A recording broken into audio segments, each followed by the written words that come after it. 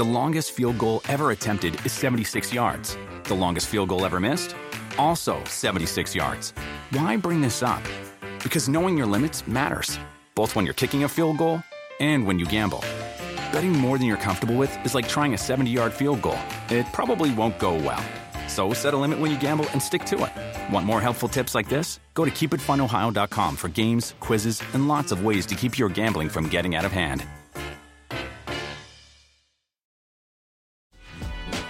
Jim Schroeder, good to see you always here on A Brother from Another Tuesday. And Jim, look, I'm sure we'll have our laughs.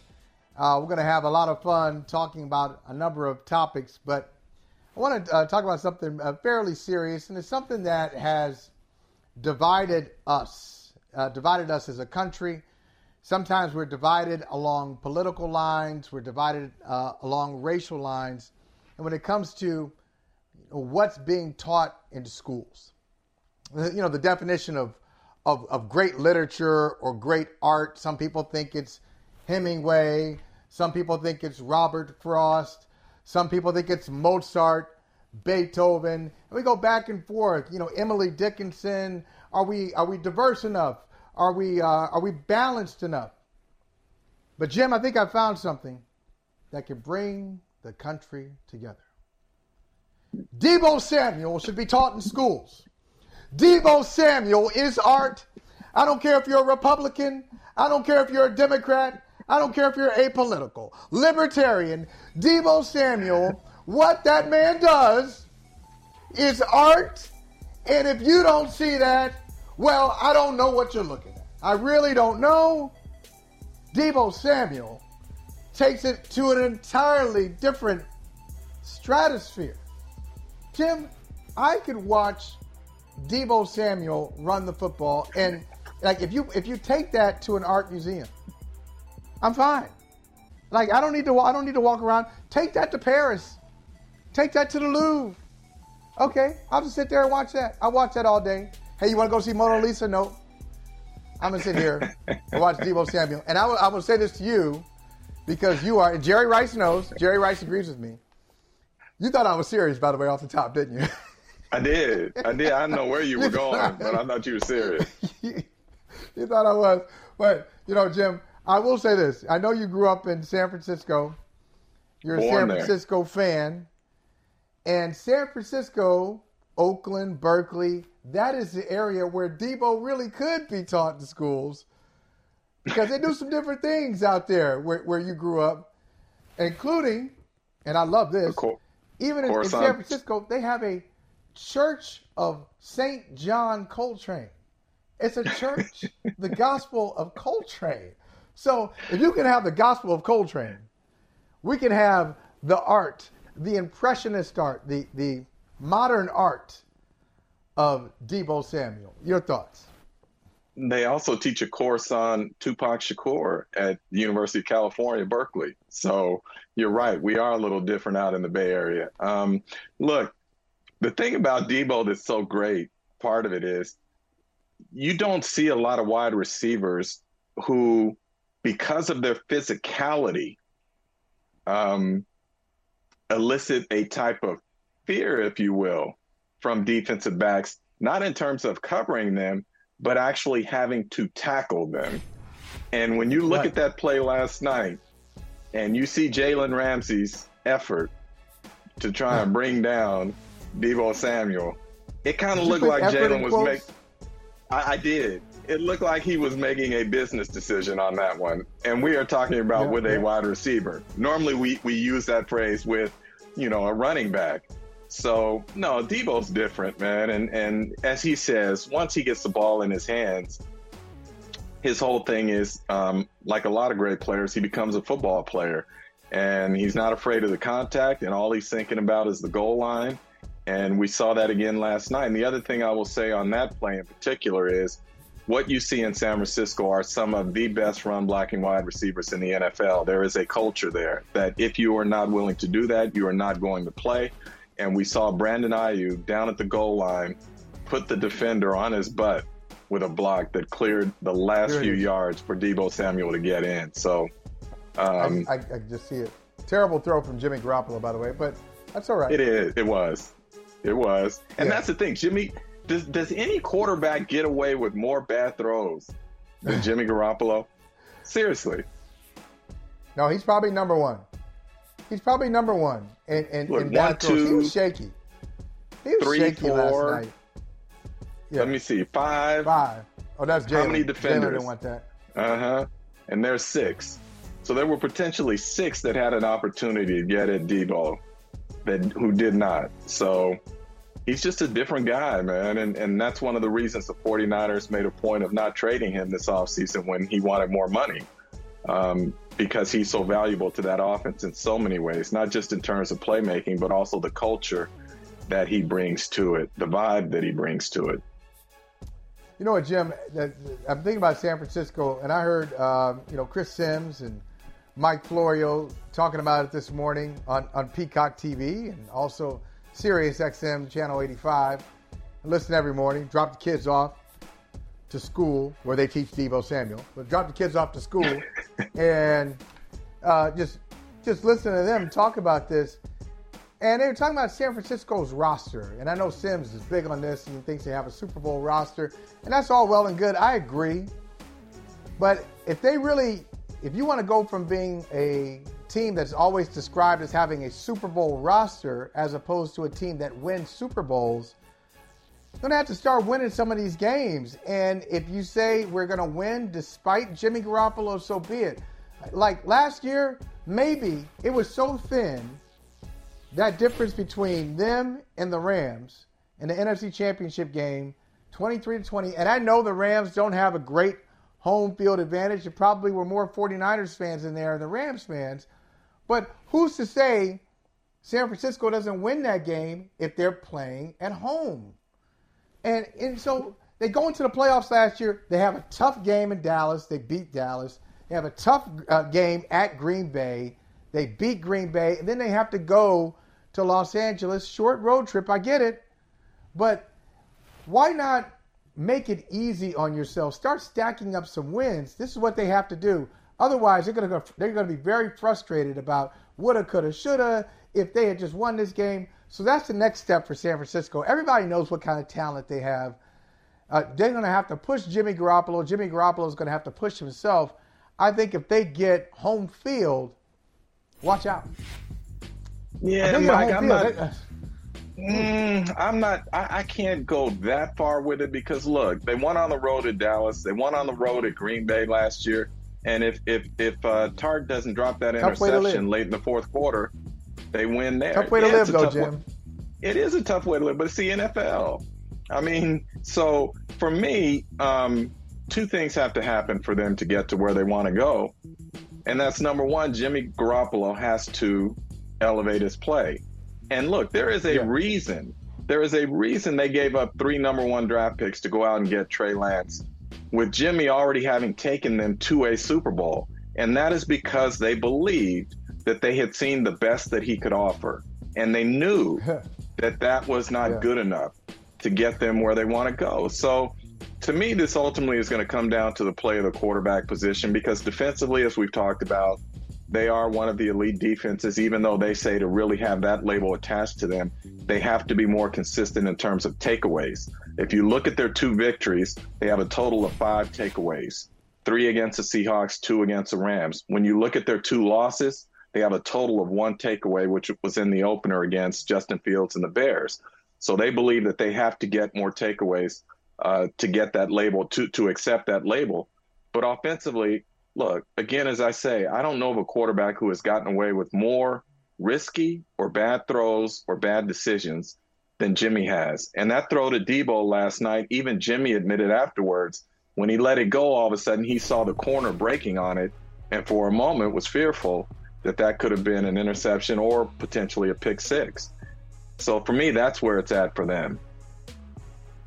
Now, you mentioned that the San Francisco defense, they feel like they need to have more takeaways. Well, let's transition from takeaways to giveaways. I know you were in Baltimore over the weekend, and once again, the Baltimore Ravens have a victory all lined up, and then the thing just kind of fizzles. We saw that against Miami. They had a 21-point lead in that game. They're dominating the Dolphins.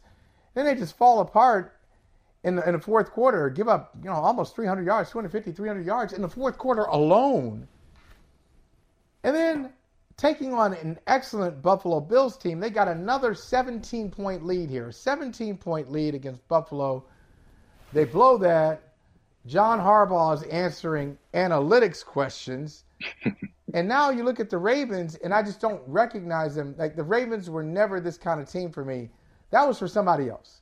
Somebody else the neighbors down the street, they're going to be sloppy and messy, but not the Ravens. The Ravens have it all buttoned up, and they will always be fundamentally sound. What's going on with the Ravens, Jim? Well, let me give you this first off. When we think of Ravens, the first thing at least I think of is defense, and I'm talking historically. So if you go from 1999 to 2020, or those 22 seasons, 18 times they ranked in the top 10 in total defense. Right now, today, they are last against the pass, and they are 30th overall. But even more concerning, Mike, is what's happening in the fourth quarter. And I'm trying to do this off the top of my head, so I may get my numbers wrong here. Okay. But I believe... Let's help you. We will give you some safety help over the top. Don't worry about it. Here we go. And I need it because I had the numbers earlier. I don't have them in front of me. But if memory serves me right to some degree, they have been outscored. They've only scored 9 offensive fourth quarter points this year. And they have allowed 43 fourth quarter points this year on defense. So it is very tough, obviously, and I'm stating the obvious, to win when you can't close out in the fourth quarter. It's just that simple. And again, they have now at home played 2 home games.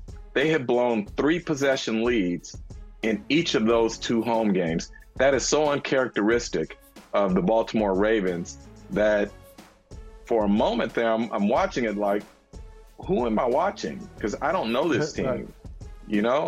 That's not the franchise I know.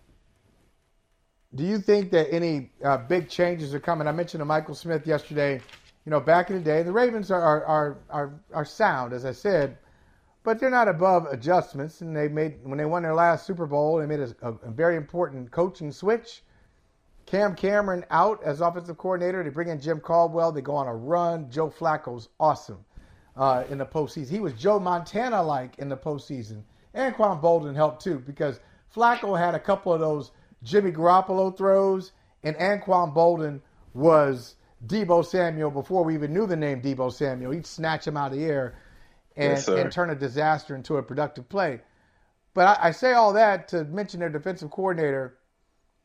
It has, really the last three weeks, and one of those is a win. Win against the Patriots, loss against the Bills, loss against the Dolphins, and they give up over 1,200, 1,300 yards, more than that in 3 games. Yeah, look, we know that Wink Martindale's no longer there, and there's a feeling that. And why isn't he there? Was that a personality thing? Well, I think in part, look, Wink wants to be a head coach. And I think there are some who thought that maybe there was more more attention being paid to that than actually to the defense at times last year. And so I just think that maybe John Harbaugh, the organization, felt it was time for a change. And that's well within his rights as the head coach and to feel like he needs to address his staff. But the problem is, okay, who are you going to bring in? And now how long will it take for this unit to mesh? The question I would have is the issue that the coordinator and the play calling and the adjustments that are or are not being made, or is it the personnel that is on the field? And as I watch the Ravens now, I still believe the personnel is pretty good. And again, if you can dominate as they do early in games and even to some degree into the third quarter, and then all of a sudden by the fourth, you're falling apart, then I think you have to start to look at the play calling that's going on and the adjustments that are not being made. Because again, that is not the Baltimore Ravens defense that we have come to know over the years. And I will say this to you though. So there was a lot of conversation. I'm sure you guys had it yesterday about the decision to go for the touchdown on 4th down. Being at that game, I did. From this standpoint, they weren't going to stop Buffalo defensively. They weren't. And John Harbaugh came out after and said he believes they would have stopped them. And I don't believe that he believes that in his heart. Or you take the points there and you go up. If that had been the Ray Lewis, Ed Reed, McCrary, that defense, Terrell Suggs, that Baltimore Ravens defense, I believe John Harbaugh would have kicked the field goal and said, if you can go down the field in the field goal range against our guys, then more power to you. You deserve to win. I don't think he feels that with this defense. This is just my opinion. He did not say that to me. It's just my opinion. Jim, I couldn't agree with you more. And that was my thought yesterday, where he's got to be all things to all people. I mean, head coach, look, it's not a bad life, pretty good pay, great visibility, 1 of 32 jobs, and it continues to pay even when you have been fired from the job. There's always a spot for a former head coach, especially one who's won a Super Bowl. But the downside of the job is just too many politics involved, too much politics. Look, what he wanted to say was, come on, y'all. My defense is not the defense that you're used to seeing. So I got to take everything I can get. Field goal's not going to be enough. I got to get a touchdown. But he couldn't. He's got to do that dance for the media. He's got to do that dance for the players, and on and on. Here's the thing. Jim, but he hadn't go said ahead, analytics. Right. I wish he hadn't said analytics. Does analytics support that? Or does John Harbaugh support that? Just say, I thought it was the best deal. I wanted to do it. You don't have to say, put it under the analytics umbrella, because I'm not sure analytics says that you should do what you did. Well, that's the world we live in today, where everyone, you're going to be second guessed. They're going to throw numbers at you now because everybody's a stat geek. But here's my thing. If you watch that play, first let me backtrack. First, what I think he's saying is that he has more confidence in Lamar Jackson to make a play there than he does his defense to make a stop. That's number one. Number two, if you watch that play, it's an excellent play in terms of Devin Duvernay sitting there wide open, and Lamar was simply late getting the ball out. Now, Lamar said afterwards he saw his peripheral vision was bothered by defenders that were closing in, and maybe it was, but all I know is Devin Duvernay was there long enough to be able to make sandcastles if he wanted. And the ball was simply delivered late. And if it's not because Jordan Poyer, who had the interception, that was not his man. He's sitting in the middle of the field at the goalpost, and he peeked over and saw Devin Duvernay sitting there all alone. And so he took off in a mad sprint to get over and cover him because no one else was there. It just so happens the ball was late. I see him. Yeah, there you go. Yeah, very late. So, Jim, all right, if you look at this and a field goal or touchdown, what do? I'm still not sure both teams are done there. So, here we go. Ravens, they can be explosive on offense. They score a touchdown there. Let's play in the world of make-believe. They go up 27-20. Buffalo's got 4 minutes to do some work with Josh Allen at quarterback.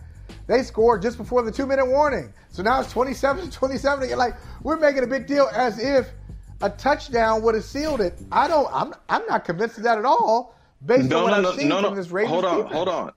It wasn't that a touchdown would seal it.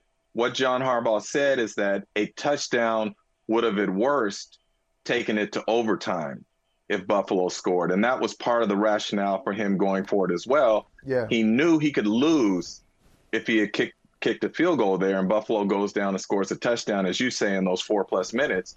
But by getting a touchdown, he's saying at least we give ourselves an opportunity to go to overtime if they go down and score a touchdown. And again, that goes back to not having confidence in your defense to make that stop. Well, all I know is Lamar Jackson has lost 2 of his last 3 games. I don't want to talk about Lamar anymore.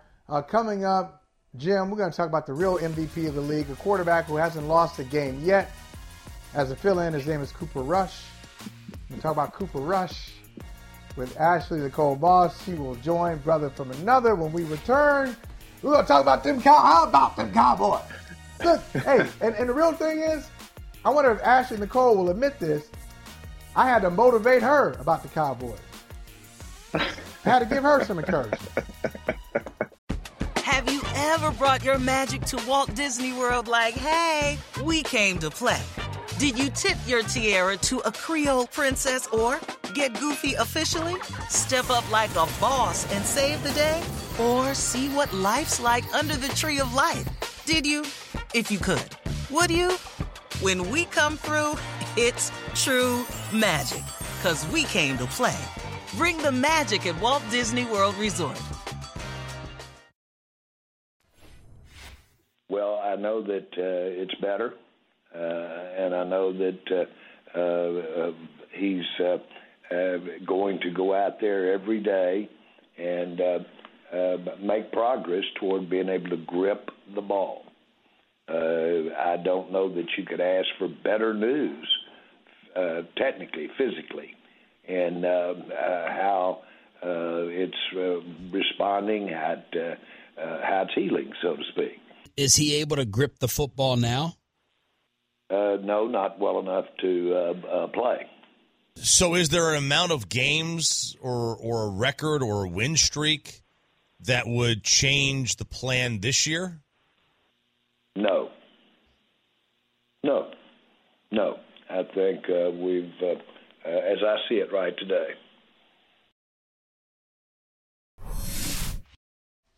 It's Jerry Jones, owner of the Cowboys, talking about Dak Prescott and Cooper Rush.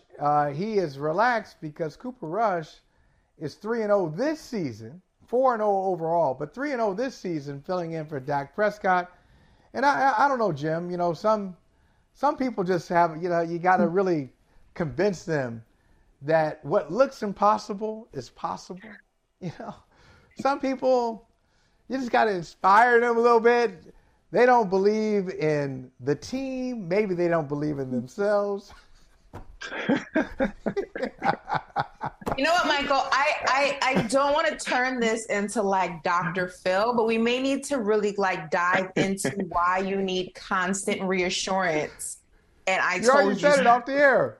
It goes back to your childhood. Not enough hugs, not enough positive affirmation. Exactly. I don't know, but we got to get a grip. This is all true. I was the youngest. I'm the youngest of three. I felt like, hey, what, you know, why does this happen? I should be getting more attention. I should be spoiled.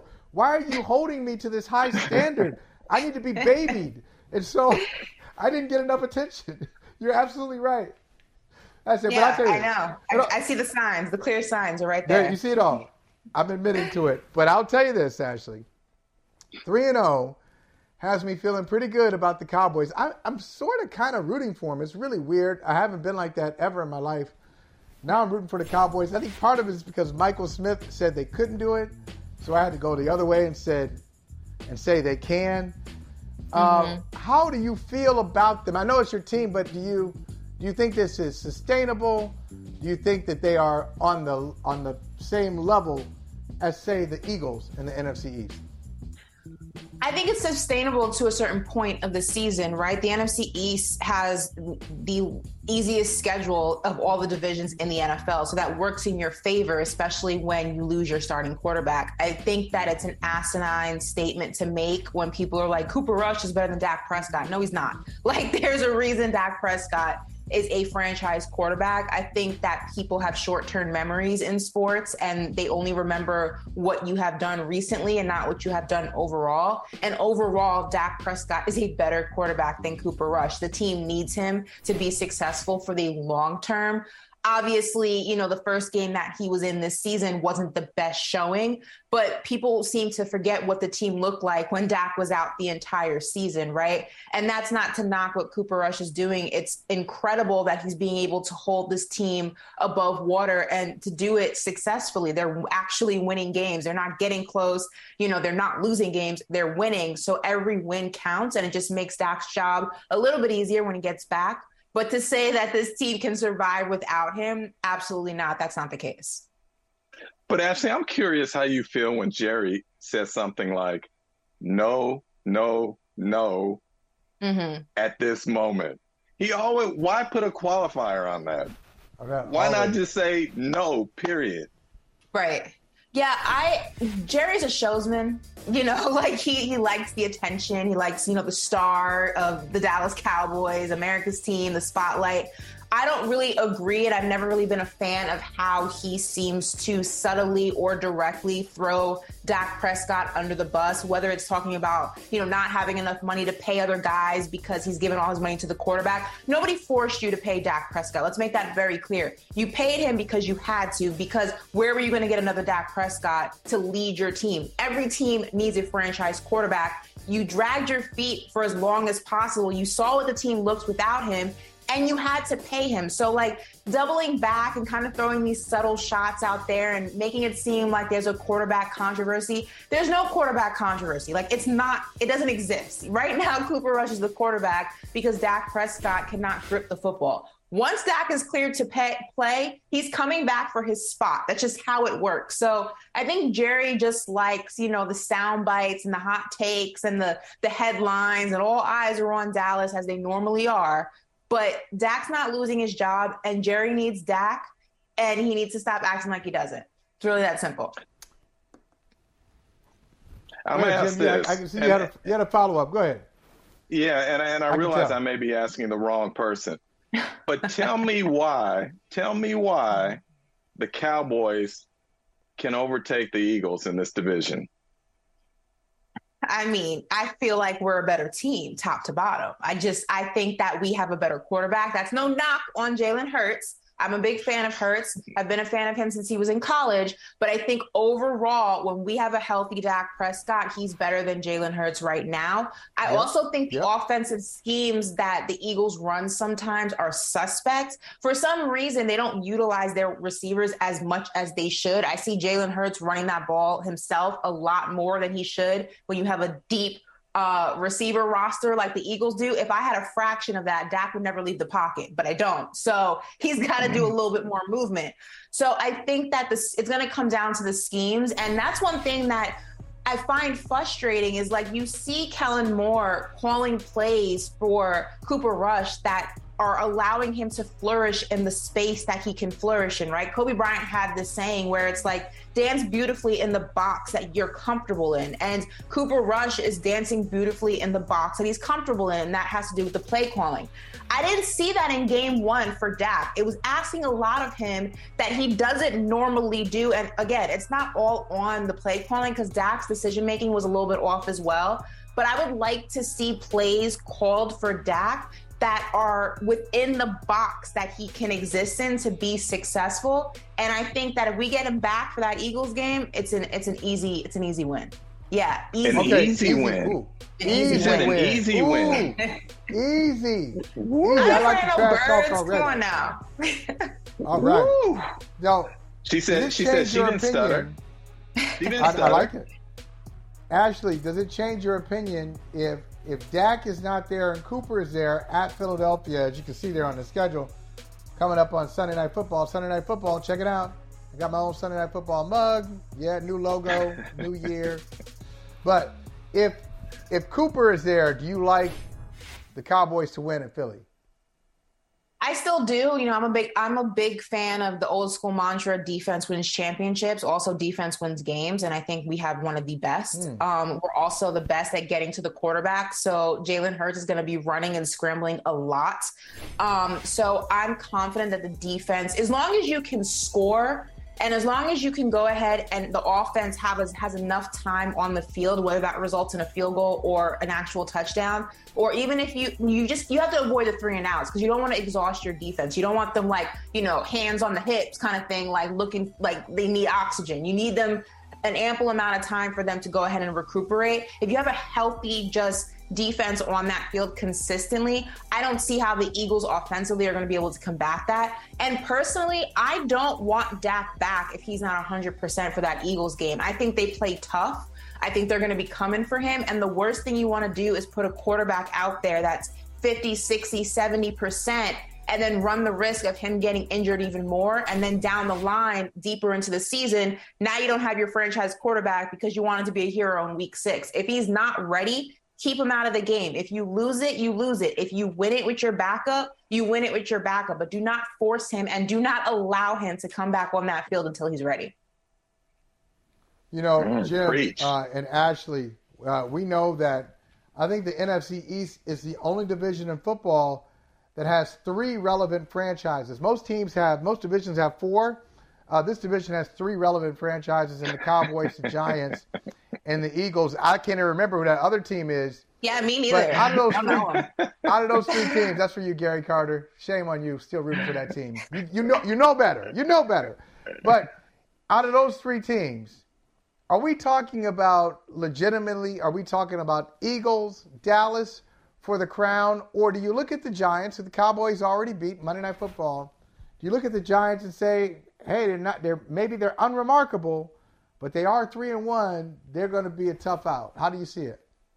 No, I think, there's a saying, every dog has its day. And I think the Giants have just had their days lately and they've gotten lucky in some games. But I don't think the way that team is constructed is sustainable for the entire season. I mean, you have Daniel Jones out there like leading in rushing yards. That's not okay. Like, he's a quarterback.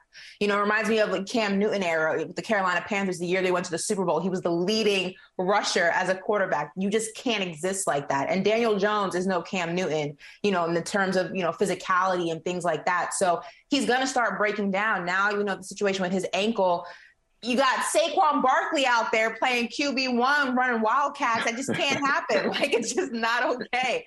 I think that when it comes to complete rosters and rosters that are functional and are sustainable for an entire season, the only competition in the division right now are the Eagles and the Cowboys. So it's going to come down to them, I think, when it's all said and done, unless, something catastrophic happens. But I just don't think that other team in whatever state they play in, city, I don't know, where are they from? Wisconsin? I don't know. Washington, wherever. Wherever that other team's a non-factor, but the Giants are just, they're in disarray. And I know Odell paid them a visit. Don't do it, OBJ. Don't go back there. The glory days are over. Do not go there. Don't do it. You have a ring. You don't need to go there. Well, here's what I'm curious about. If the Eagles game is going to be easy, and Michael, we need to have her back on the Monday after that game. But if the Eagles game is going... If the Eagles game is going to be easy, who is it in the NFC that truly the Cowboys have to be concerned about? I'm looking at that Rams game this upcoming week, and I'm kind of like, I'll be there. I'm interested. I know they didn't have a great showing against the 49ers last night. The 49ers are a great team. I think Jimmy Garoppolo, people give him a lot of crap, but I think that he does just enough to where, surrounded by an incredible team, he can win games. He doesn't have to be he doesn't have to be Tom Brady. He doesn't have to be Aaron Rodgers. He just does enough to where everyone around him can be successful. And all he has to do is just, guide the ship a little bit. But I think you can't underestimate the Rams. I mean, Aaron Donald is a beast, one of the best in the league, if not the best in the league. And it's going to be interesting when you don't have your starting quarterback, your QB1, your franchise guy out there, how Cooper Rush is going to go ahead and navigate those waters. He may get lucky and, Aaron Donald may not have the film on him like he does Dak Prescott, but I don't know. That's going to be a tough game. I'm not looking forward to that one too much.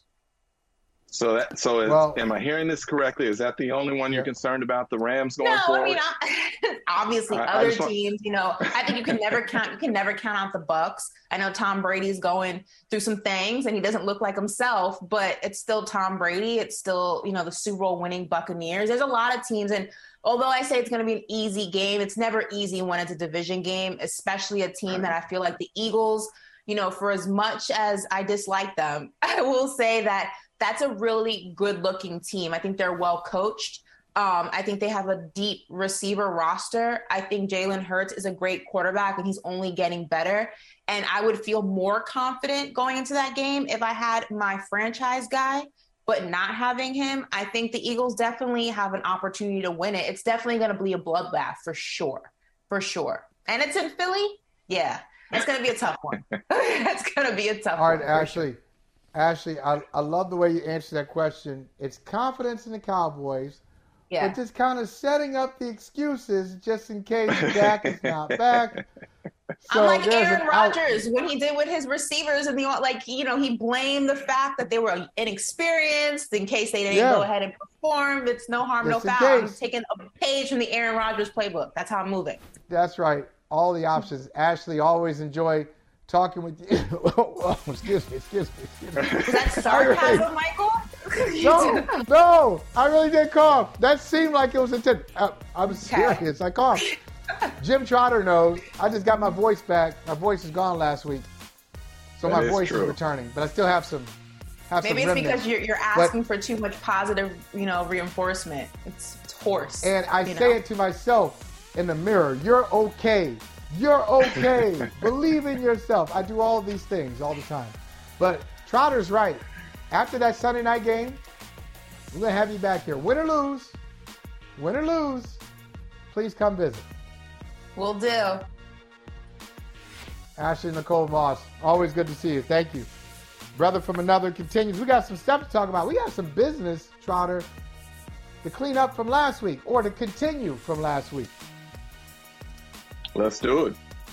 Have you ever brought your magic to Walt Disney World like, hey, we came to play? Did you tip your tiara to a Creole princess or get goofy officially? When we come through, it's true magic because we came to play at Walt Disney World Resort. What do you think it is about Von Miller that's allowed him to be so consistent for so long through age and injury? He's Von Miller. Some guys are aliens visiting from another planet, and that's just the reality of it. Man, in the National Football League, man, you got to respect all these guys, right? They're all freaky. But some guys are even freaky in our setting. And he's just one of those guys. He always has been since he came out of A&M, moving and changing and running like a corner. He needs no endorsement from me. His resume is his resume. An alien visiting from another planet. I'm telling you, our Mike Tomlin poetry continues. What a day. Mike Tomlin and Deebo Samuel on the same day. I mean, you just can't. My day is made. My day is made, and it's 3:45 in the East, and already it's been an incredible day. But, Jim, we were talking last week. I want to continue this. It was a great conversation. We ran out of time, and I want to make sure we don't run out of time today. We started off talking about Rihanna and how she is going to be featured at halftime of the Super Bowl following what some people think is one of the great Super Bowl halftime shows ever last year in Los Angeles. So Rihanna's there, and you brought up a quote where she said a few years ago, hey, I wouldn't do that. I'm not going to do that. I'm not going to sell out my people. And we started to get into this conversation of what's changed, and I was more defending Rihanna of saying, hey, she felt that way, or she said it at the time, but are we going to hold her to that permanently? But it grew into a larger conversation. You made some excellent points off the air that I said, maybe I should have thought about that. So I'm going to give you the floor and let you take it where we really didn't have time to take it last week. Yeah, I don't remember everything I said to you off air, but let me start with this. Rihanna has the right to change her mind, just as anyone has the right to change their mind. And at the time that she said that, Roc Nation was not involved with the NFL in terms of its halftime show and musical guest. And as we know, one of her mentors is Jay-Z, who is now a part of this whole process. So she wants to change her mind, power to her. The only question I ask is what really has changed from a league standpoint. Colin Kaepernick still does not have a job. From the diversity numbers, the league has acknowledged from its standpoint that they are not doing a good enough job in terms of leveling the playing field for head coaching opportunities. And then even within the media group, as we talked about where I work, on our news desk, we cover a league whose player population is 60 to 70% black, and yet we don't have one full-time black employee on that news desk or in senior management in the newsroom. So I ask personally, what has really changed? And I don't know that a lot has changed other than everyone seems to have moved past Colin Kaepernick taking a knee now. So I still believe there's a lot of work to be done. And what I'm saying to you now, I've said privately to people at the NFL, I believe the NFL is the most popular sports league in the country, if not the world. And with that comes a social responsibility. And there is a social contract between the two that, in my opinion, the NFL should be a beacon for all of the things that it speaks about and says that are its core principles. And first and foremost, it says that diversity, equity, and inclusion are core principles. So if that is the case, then I think that should be reflected in its actions, in its hiring practices, and every other way possible. It is not enough for me just to see a slogan in the end zone where you say "end racism." I think the NFL has to take a hard look in the mirror at itself and do better, just as many places do. So that was more my question when I heard Rihanna was going to be the halftime guest is, what's really changed? Has much changed? And I would argue that some has changed, but not enough. Yeah, I mean, listen, you bring up some great points. Obviously, Kaepernick is not in the league, and it seems like, wherever you want to put it, owners, general managers, coaches, all of the above are just content to continue to wait out the clock, keep checking every year to see how many birthdays they've missed with Colin Kaepernick, where they get to the point and say, well, come on. The guy is, fill in the blank, whatever age you have at the time. It's very rare for somebody of that age to continue playing in the NFL. They're really waiting him out. So that hasn't changed. You talk about, we continue to have conversations about, black head coaches. And one thing that has changed since Kaepernick was in the league is that it was a lawsuit brought by a former head coach, a racial lawsuit about the racist hiring practices in the NFL. That's active litigation that Brian Flores brought against the NFL. So that's a big change, and it's a change not for the better if you're trying to say, oh, look how much we've improved. But if that's the case... But let me ask you this on that point. Is it a coincidence, and I'll ask you this question, it's not rhetorical, is it a coincidence that the NFL was down to one black head coach prior to the time that Brian Flores filed that lawsuit? And there had been 9 openings last year. 9. The first 6 all went to white men. When Brian Flores filed his lawsuit, then all of a sudden we got Lovie Smith hired and Mike McDaniel, who is biracial, was hired out of the final 3 openings. Is that just a coincidence? I'll let you make your own decision about it. No, No, it's not a coincidence. I'm going to tell you why. Brian Flores put Houston in that lawsuit, right? Didn't he include Houston? So he said Houston. He was up for the Houston job, but Houston didn't. When Houston didn't hire him, he said the reason you didn't hire me is because I brought this lawsuit. So I think that was part of his. Maybe they're not officially part of the lawsuit, but there was commentary on Houston not hiring him, right? Do you remember that? I remember that there were 2 teams that he mentioned specifically. He sued the league. He mentioned the Giants in particular. Mentioned the Giants and the Dolphins. Right, and he was clearly and he was interviewing for the Houston job. And I think he actually made a comment about Houston, but Houston, who had been mentioned or referenced by Brian Flores, hires Lovie Smith because remember at the time we were talking about who was a former player with no coaching experience that they really wanted to hire? Josh McCown. Josh McCown.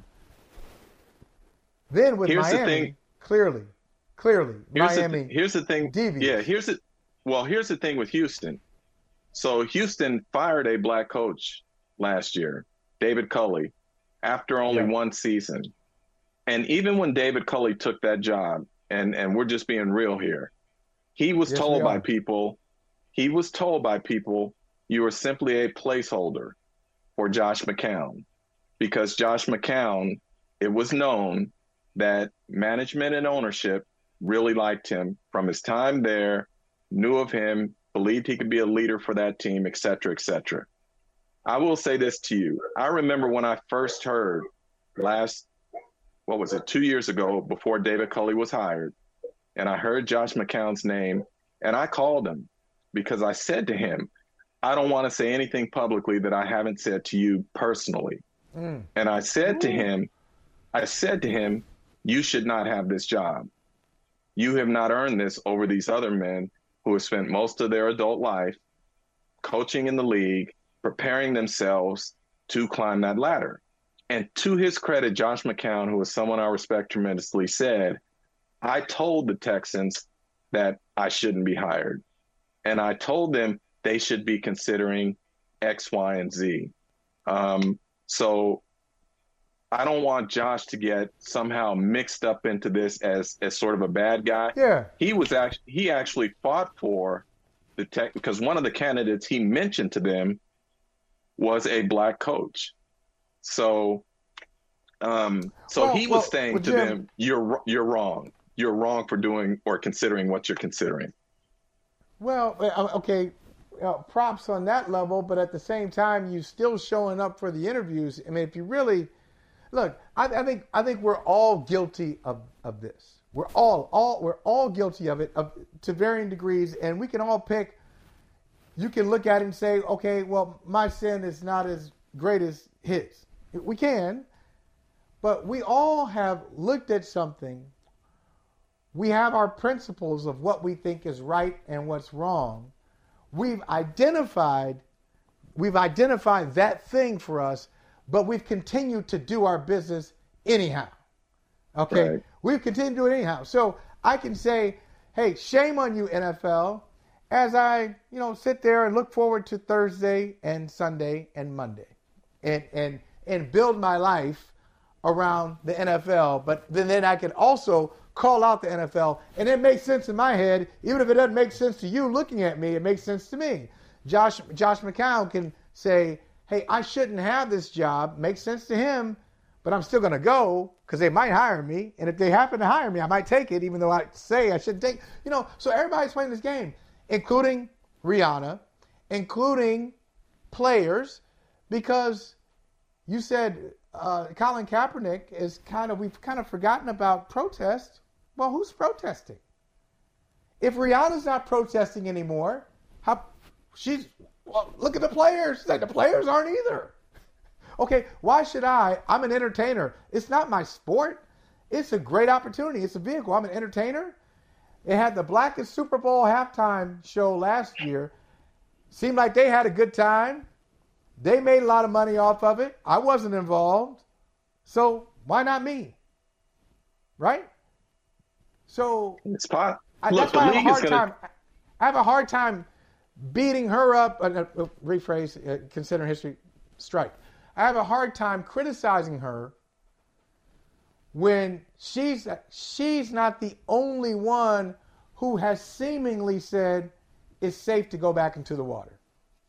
Yeah, and my purpose is not to criticize her. I want to be clear on that. My purpose is to keep the conversation going about if we are really about change, then let's talk about what change has been made. And if not enough has changed, why has it not changed? That's my purpose in this, because I think too often we get comfortable, time moves on, and we're on to the next thing.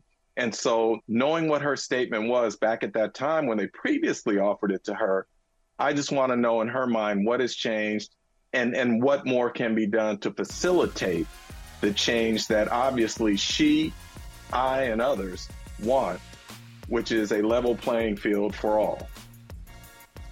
Yeah, I'm so glad. Jim, I'm just so glad that you brought it up last week. I'm glad that you have expounded on it this week. It's really an important topic, and it's not going anywhere. We'll keep talking about it until we get a little closer to the center. Brother from another. We'll continue. We'll wrap it up after this. The longest field goal ever attempted is 76 yards. The longest field goal ever missed? Also 76 yards. Why bring this up? Because knowing your limits matters, both when you're kicking a field goal and when you gamble. Betting more than you're comfortable with is like trying a 70-yard field goal. It probably won't go well. So set a limit when you gamble and stick to it. Want more helpful tips like this? Go to keepitfunohio.com for games, quizzes, and lots of ways to keep your gambling from getting out of hand. And Jim Trotter, you illuminate things so well. I can tell you're a teacher what's coming up in class at the University of San Diego or San Diego State this week? We got tonight zooming in. We have the great Larry Fitzgerald joining us. So we're going to talk a little bit about reporter-athlete relationships. Oh, I like it. Oh, man, what a class. Did you have classes like this, Gary, at Syracuse? But Syracuse, probably not.